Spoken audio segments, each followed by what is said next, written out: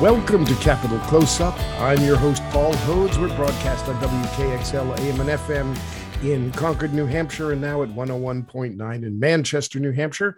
We're podcast everywhere you get podcasts on all the platforms. And if you're listening by podcast, please subscribe to our podcast. We're brought to you by the Capitol Center for the Arts in Concord, New Hampshire. Two great venues with great shows happening all the time. You can visit ccanh.com to find out more. I'm very pleased to welcome back to Capital Close-Up Kevin Landrigan, New Hampshire's leading political journalist. He's an award-winning journalist. We've been friends for a long time. He's covered me. I've never covered him, but it's terrific to have you back, Kevin. Thanks for joining us. Thanks, Paul. Great to be with you. So there's a lot of news to catch up on since the last time we talked. I think Democrats have lost two great champions, Rennie Cushing and Kathy Rogers.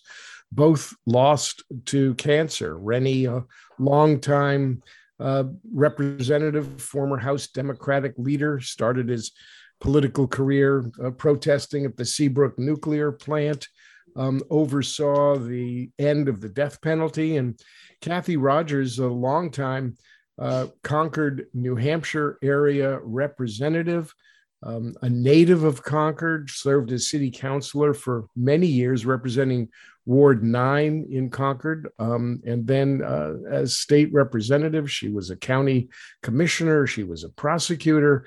These were both really important people to the Democrats. What has their loss meant for Democrats in New Hampshire? Yeah, I think it's very significant for both of them. And I think mainly because they both not only accomplished a whole lot in their own right, but were really gifted at figuring out kind of the secret sauce of New Hampshire politics, which is how do you bridge the great divide, especially in these really polarized times of ours? How do you get things done, even when you're not in the majority? And both these fine people who will be well remembered figured out how to do that. I mean,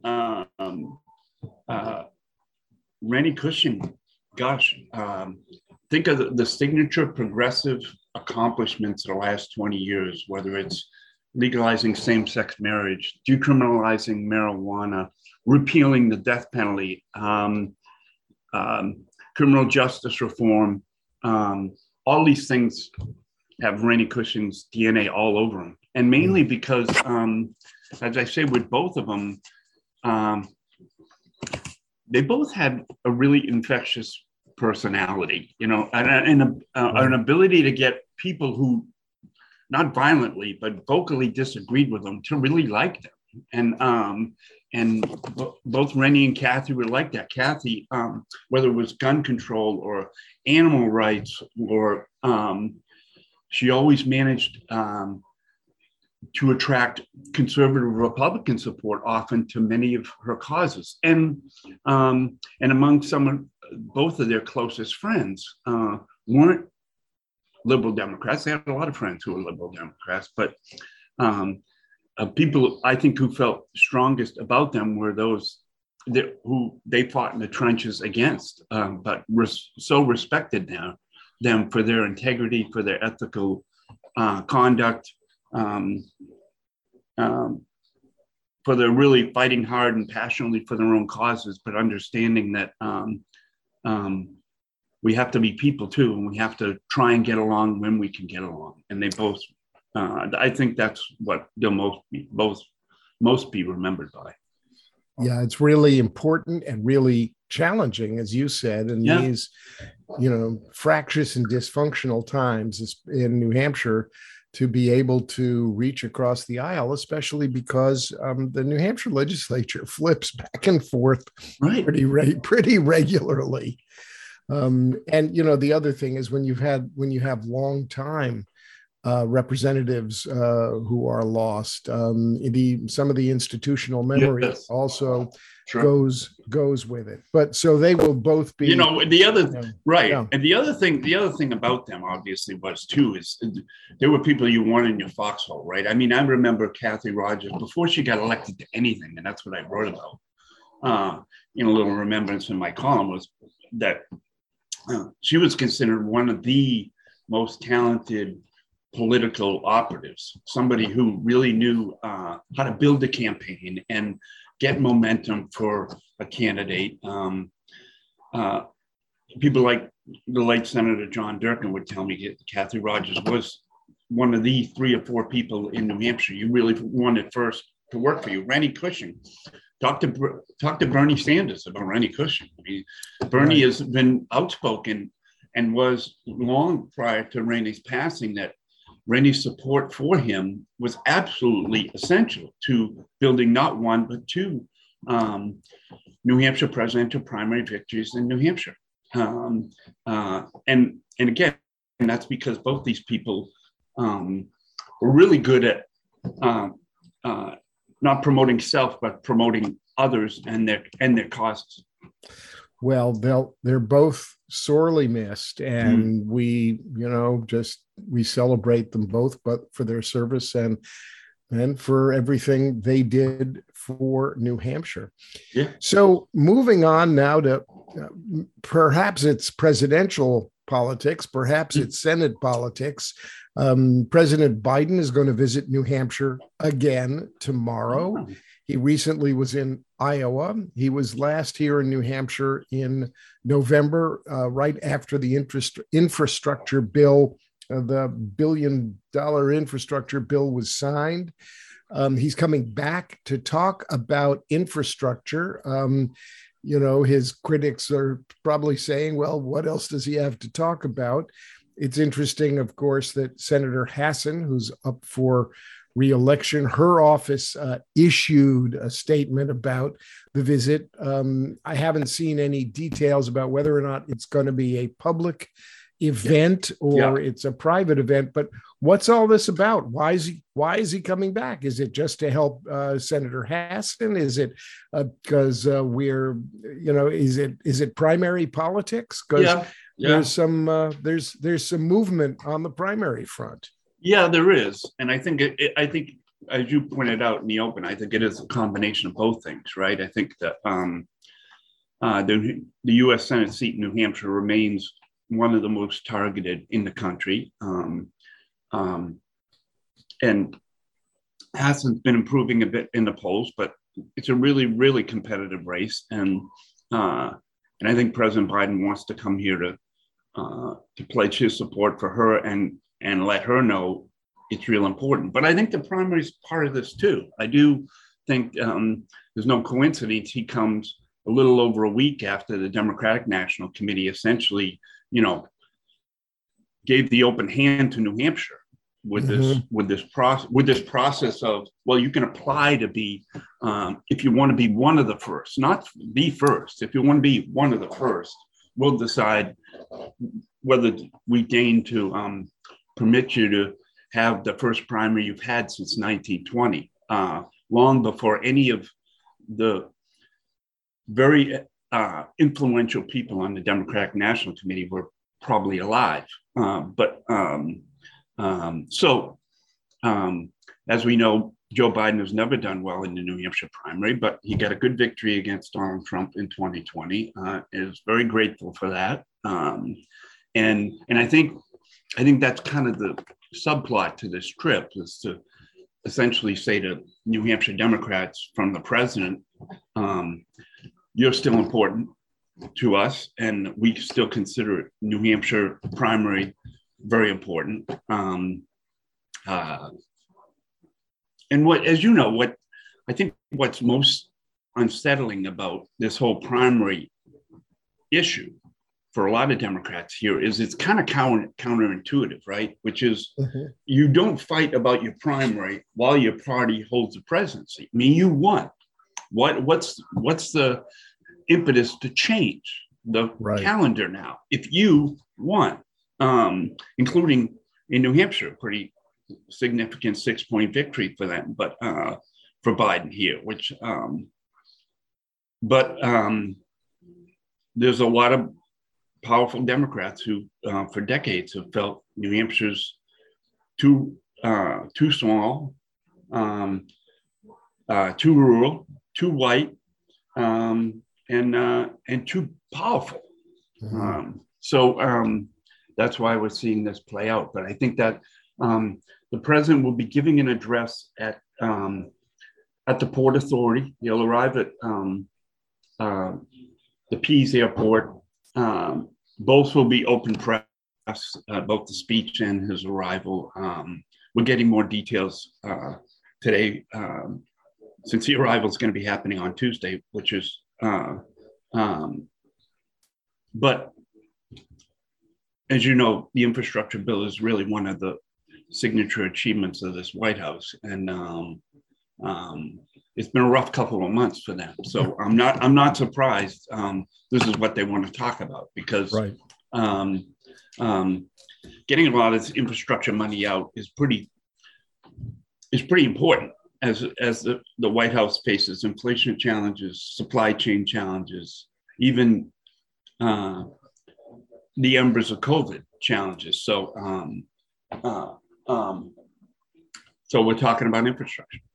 Yeah, I mean, to say they're challenged is an understatement. Yeah. Recent polling has just not been friendly to the Biden presidency. I mean, it's like the more he tries, the louder all the noise is, drowning out anything good that's happening. People are, we may get into it a little bit later. We're seeing some uptick in some of the COVID. You've got war happening in the Ukraine.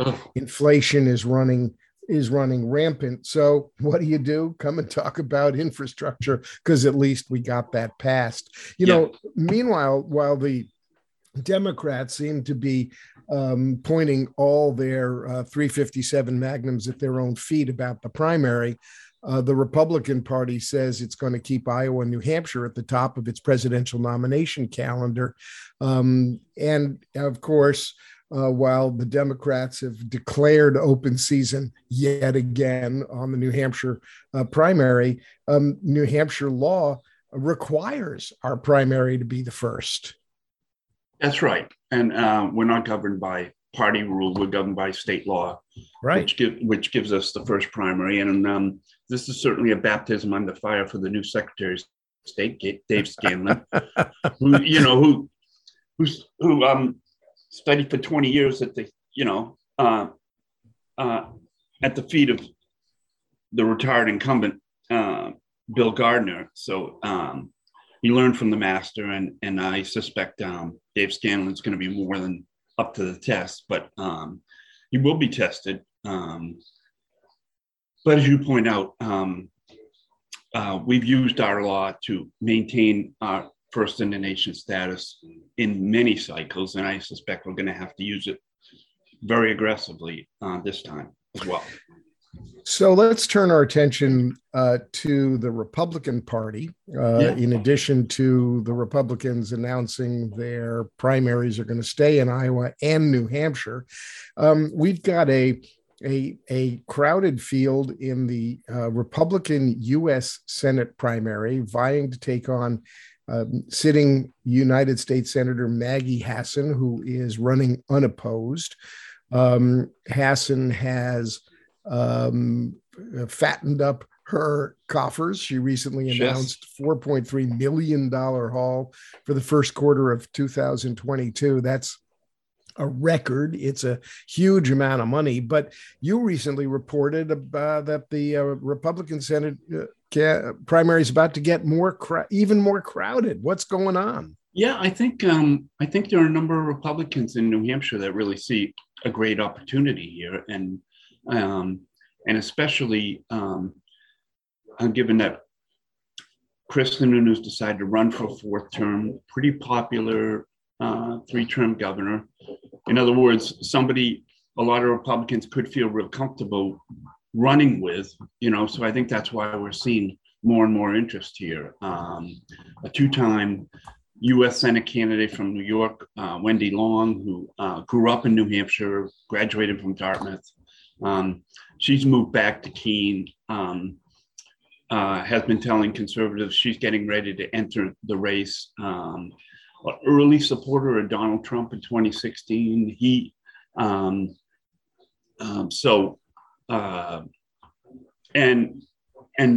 someone who clerked for Clarence Thomas, Supreme Court Justice, and also said right after the election, the Washington Post reported, she said in an email, "I believe in our hearts that it was likely a stolen election and that President Trump would be determined to be the legitimate winner." So those are obviously music to the ears of the former president. I think she's got to be considered a contender, at least, for Trump's endorsement here, despite never having run for anything here. So she spices things up. We also have Vikram Mansharami, who's a businessman investor from Lincoln, who's looking to end a race. He's already signed up Mike Biondo, who's a longtime conservative Republican consultant. He and his partner, Derek Dufresne, and Rob Barcelone, too, who had worked with both former Senator Kelly Ayotte and former Governor Craig Benson, both another talented hire. If he runs, he'll run against the political establishment there. So we've had the Bitcoin millionaire, Bruce Fenton from Durham, who's a libertarian-minded person, but a registered Republican. He's gotten into the race. He says he could spend as much as $5 million of his own money. Chuck Norris, the Senate president, last week announced he had raised $750,000, which was the most of any candidate to that point. But I think that's underlining what you had alluded to here. If you're the candidate who's raised the most money in this race, and it's 15% of what Maggie Hassan raised just in this quarter, then that, like I said, that's sort of an invitation.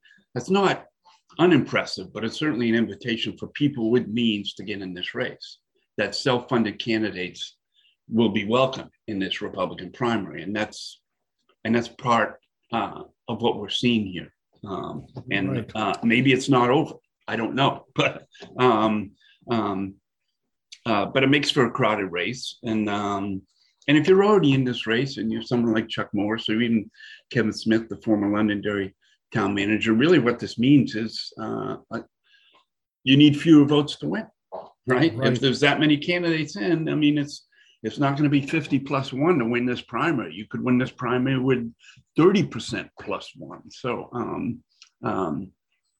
it requires all of them to get more strategic, more surgical, try and identify where their vote is going to come from, and also try and figure out would these new candidates enter, who are they going to take votes from, right?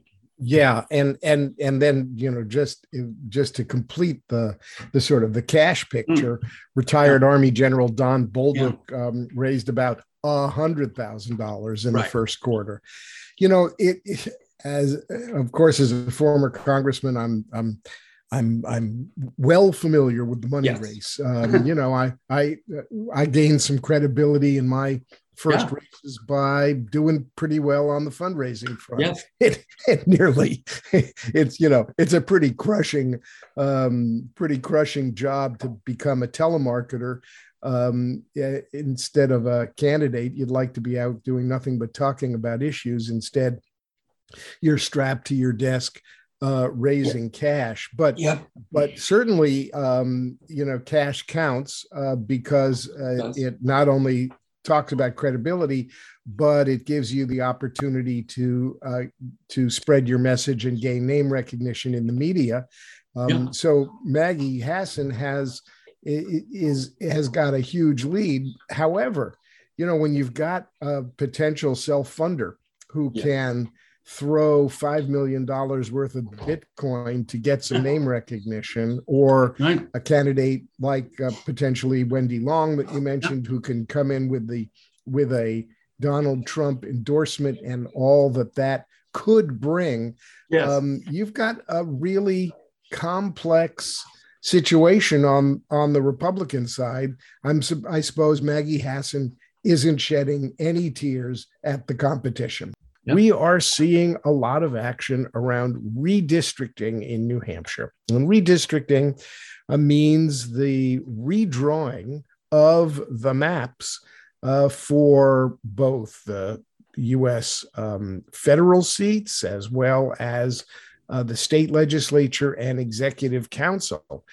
And there's been some real news on what's happened with redrawing the new congressional maps for the state. What's going on there? Yeah, with congressional redistricting, there's really we're one of only 4 states in the country now that hasn't finished the job yet. And why? And that's the key question, right? If Republicans are holding every lever of power, why is this such a hard job? Well, I think it's because this governor, Chris Sununu, wants to use the Republican majority to get an advantage, but not so it looks so brazen and over the top. And he felt the congressional map, which really only had to move 9,000 people. He felt the congressional map approved by the House and the Senate that moved more than 300,000 people, 75 towns and wards. But from one district to the other district just was a bridge too far. I can't support that and the reason he couldn't support it is his belief it would create 2 non-competitive districts. It would create a second congressional district that Annie Kuster now holds, that you used to hold, would become in perpetuity, at least for the next decade, a lock for a Democratic seat, and that's of concern for him, since Jeff Cousins, who a Littleton Beer Company executive, really successful entrepreneur, good friend of Kristen, and who is already running as a Republican in that seat. So he wants him to at least have a chance of beating Annie Kuster. Meanwhile, he felt it would create the first congressional district into a seat that would not only retire Chris Pappas after a couple of terms, but become a Republican lock. And he couldn't support that. And so he said he'd veto the plan. And legislative leaders met with the governor behind closed doors. And the governor came out and said, well, I've got a map, and it's just a map. There's all kinds of potential maps here. And it moves a whole lot fewer towns. But it, on the margins, makes the first district more Republican, and on the margins makes the second district more Democratic, but not as severe as that plan. But we're still, we're not playing kissy face here with the legislative leaders and Chris Sununu.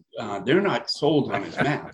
They've already decided, okay, well, let's have a hearing on your map. So they're going to have a hearing this Friday. And they're anxious to see who steps up and embraces this map. Are the Democrats going to embrace a redistricting map from Chris Sununu? I don't think so. Are you going to have residents from these communities that are getting moved? For example, residents of Bedford, Merrimack, and Hooksett, all Republican towns, all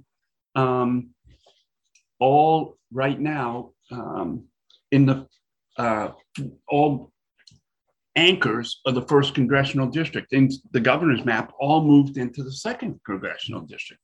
Are those people going to come and say, yeah, we'd really rather have Annie Kuster represent us instead of being in the first district, where we could actually have a Republican at some point represent us? I don't think so. So it'll be really fascinating to see what takes place at that hearing and what comes as a result of it. As you know, with redistricting, we only see what redistricting experts want us to see, meaning there's an unlimited number of potential maps, and many of them are already sitting in file drawers, of GOP offices in the legislature. So if if the governor's map falls flat, I have no doubt Republicans have alternatives to trot out. But times are wasting, and that's why last week, Supreme Court Chief Justice Gordon MacDonald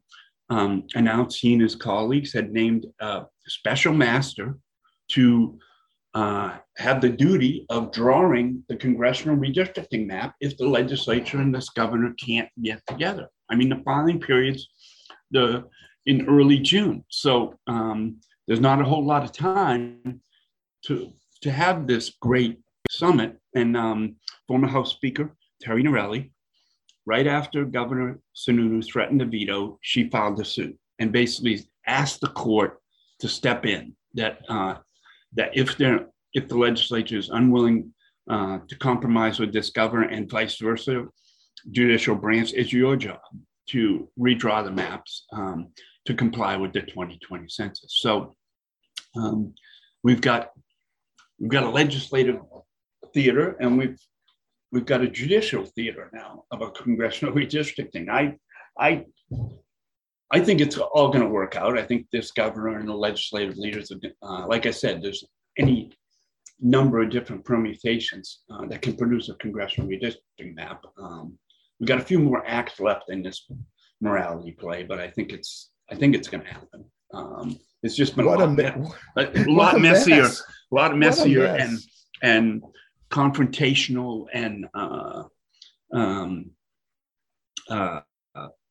as you point out, it doesn't get a whole lot of attention from the public, but it's important business. I mean, every 10 years, you get to do this job, and it really is a legacy thing. If you do it, if you're for every governor who gets involved in this, if you do it incorrectly, or if you get too partisan or too craven and try and grab too much power, it can leave a stain on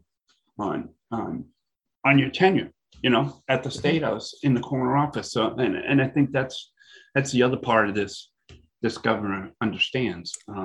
He wants this to appear, at least, to be very fair and even-handed. And what's interesting is there is, I think, in some of this also at least, on the federal side and how this is playing out, the whiff of future presidential politics coming, because as you and I think, have talked about, there has been some chatter in the Republican pantheon about this governor running for president in 2024. And in a way, this is an opportunity for him to lay down a moderate marker with the crazies in the legislature to say, listen, you guys are off the reservation. And by opposing the redrawing of these congressional districts, he could be later in a position to say, look, I didn't go along with everything that the right wing wanted. I stood up when it was the right thing for New Hampshire. Look at what a moderate I am. Right. And that certainly is also going to come into play in the governor's race, because you've got action on the Democratic side on the governor's race. But before I get to the governor's race, I want to touch on the state redistricting, because we've talked about the U.S. congressional redistricting fight, but the Republican senators passed an amended bill for redistricting the state's executive council that never saw the light of day in a public hearing process. Now, Democrats were incensed. The new map came out. It fundamentally changed, especially Executive Council District 2, which used to stretch from the Vermont border to the seacoast. As a result of the change in the map, District 2 no longer goes from the seacoast to the Connecticut River. It now kind of goes, they took some of that right side away, and it now goes down to the Massachusetts border, but it fundamentally moved towns around that were in District 1 and into District 2. And what we just heard that former executive councilor Mike Cryans announced Saturday he's going to run in a primary against very popular incumbent Cindy Warmington from Concord in District 2. Right. That's a huge development for Democrats. Yeah, sure it is. I mean,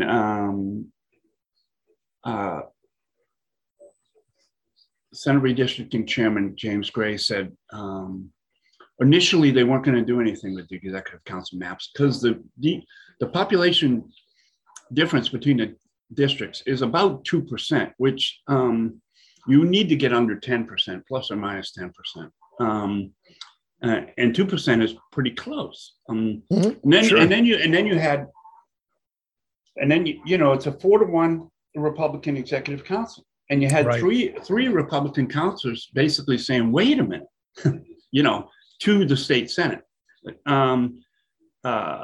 You get to decide what your districts were, meaning state senators. You get to redraw what your district should be. We should have a voice here. So the three of them, Joe Kenny from Wakefield, Dave Wheeler from Milford, Ted Gatzis from Manchester, all Republicans, submitted their map to the state Senate. And ultimately, they didn't get everything they wanted, but they each got some of what they wanted. And one thing Joe Kenny wanted was for Hanover to be moved from District 1 to District 2. Hanover happens to be Mike Cryans' hometown. Right. And so do you think they were going after Cindy Warmington? Do you think they were thinking this far ahead and trying to promote or provoke this kind of primary fight? Yeah, I do. I think they were doing a solid for Joe Kenny. Making his district better, getting rid of a lot of Democratic leaning towns and making the first district more Republican. But an offshoot of that, a side benefit, like you said, is to create a primary for one of the Democratic Party's rising stars in New Hampshire, Cindy Warmington. And Mike Cryans is no layup primary. I mean, Mike Cryans represented the council for 2 terms. This district has more communities in it from Mike Cryans' district than it does from Cindy Warmington's district. It looks like the new district has 46 towns from District 1, 32 towns from District 2. Right. And a few from others. And so so that's a real challenge for Council Warmington. I still think she's already proven herself to be really good fundraiser, a very good constituent counselor, someone who really does her homework. I think she's still the favorite, but this is not what you want. You're the only Democrat on the council, and but it did, like you said, it does sort of change her district in a positive way, and in that her district right now is almost one town along the entire width of the state. So it does change that, and that's a good thing. But you end up with a district, like you said, starts in Keene and goes almost to the Canadian border. It's pretty close there, and that's a big council district. And what it changes is that going back even before Ray Burton days, I mean, the District 1 has always been the district that represents land mass wise the upper half of the state, and this now splits that. This will be the first time this is done, certainly in my memory, and I'm sure in many decades. Yeah, I mean, the Executive Council District 2 begins to look quite a bit like my old congressional district, which is, Yeah. the left side of the state. Yes. So that's pretty significant. Continuing on, talking a little bit about Democratic politics here. Yes, sure. Dr. Tom Sherman had officially announced his bid for governor. He started fundraising. He immediately lined up a lot of support from state reps and others. Yeah. But it looks like there may be another big name entry into the Democratic field for governor. Tell us about it, and tell us how you think it turns out. You mean if Gary? Yeah, I'm talking about Gary Hirshberg, the king of yogurt. Right, Stonyfield Farm co-founder, formerly of Londonderry, now of Concord, progressive, supportive of an income tax, helped create. It's one of the near impossible success stories. He was not singularly responsible for, but he put the financial weight in the late 90s and political horsepower that created in the late 90s an income tax bill passing the House and the Senate. It's never happened before. It may never happen again, but he helped make that happen. And of course, at the time, Jeanne Shaheen was governor and said, if either of these bills get to my desk, I'm going to veto them. And that took the air out of the balloon, but Gary's very popular in the Democratic Party, a key fundraiser for a lot of people over the years, and somebody who has a lot of interest in progressive politics. I think if this race comes to pass, it's sort of, it's deja vu all over again, isn't it? In other words, in many ways, Tom Sherman, is the Dan Feltus candidate, more moderate, more establishment wing of the party, and Gary Hirshberg's Andy Volinsky, right? More liberal, more, of an activist, a rabble rouser, a troublemaker, in a good way. Good trouble. Good trouble, as my friend John Lewis used to say. Yeah, good trouble. And Gary is a pretty, he's got a very interesting candidate. Look, in New Hampshire, it seems like the Democrats who have succeeded in winning races for governor have generally been, how do I put this? Commendably bland. Kind of moderate, middle of the road kind of folks. You've got John Lynch with strong management and business experience. You've got Jeanne Shaheen, who is no rabble rouser, no firebrand, no liberal, no progressive icon.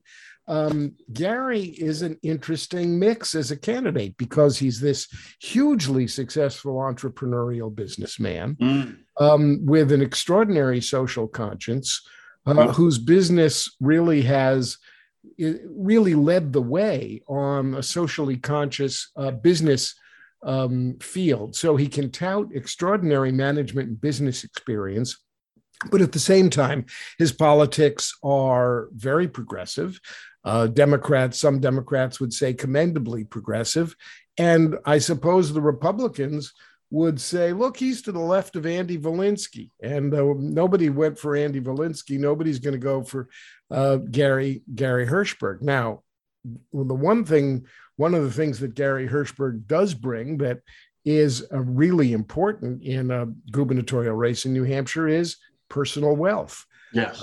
He sold his company, Stonyfield Farm, to Danone, a huge multinational French company. We don't know exactly what his wealth entails, but it certainly is big. It's significant. It's big. And plus, not only does he have personal wealth, but he has access to a huge network of very successful, socially conscious entrepreneurs and businessmen and businesswomen. And he's got a powerful ally in his wife, Meg, who is an author and activist for important progressive causes in her own right. Absolutely. And although the governor is in a very strong position, this, in my view, creates a marquee race if Gary was to get in, and if he was to win the primary. It would create the kind of high-profile marquee race for governor that Democrats have not been able to mount in a long, long time because of Gary's international visibility. And it might bring a lot of attention from the National Party to New Hampshire, which would otherwise have relied strictly on the Hassan race for visibility. But it's the kind of lightning, it creates kind of a national lightning rod race. What do you think? Yeah, no, I think you're right, Paul. I think, and I always think really strong primaries can be strong builders for a party. And I have no doubt this would be a very respectful race. Both these guys, if Gary gets in, he's going to fight hard. He's going to work. You won't be outworked. And Tom, we know, is a real go-getter. I mean, that's why he's been trying to run up the score, like as you pointed out, trying to get as many endorsements over the transom before Hirschberg gets in the race. So this primary would get a lot of attention, and the winner would win something valuable, and we'll get a significant bounce from winning this race if this primary comes about, just like in the Republican U.S. Senate race. I mean, whoever wins and goes on to face Maggie Hassan is going to come out with some real momentum after winning a crowded primary, an expensive race, a targeted race nationally. That's not the New Hampshire race for governor right now. It's not seen as non-competitive, but certainly you've got to install Chris Sununu as the favorite. But if a Democrat won a primary in that race, you'd come out with a lot more momentum than if just Tom Sherman's going all over the state, talking to all his friends and working on his victory speech for September, because he really doesn't have a primary. This will create more energy for whoever wins this thing. And for Democrats, that's a good thing. Well, whoever wins, if Gary gets into the race and if he wins this primary, he'll be up against a pretty tough opponent. Governor Sununu so far has proved to be kind of Teflon. And as we talked about earlier in the show, he's always trying to play both sides and burnish his credentials as moderate. But as usual, as things get closer and closer, politics in New Hampshire are heating up and getting more and more interesting. With redistricting up in the air and primaries from the U.S. Senate on the Republican side, and now a potential Democratic primary, things are exciting. Kevin, thanks for joining us on Capitol Close-Up. Thank you, Paul.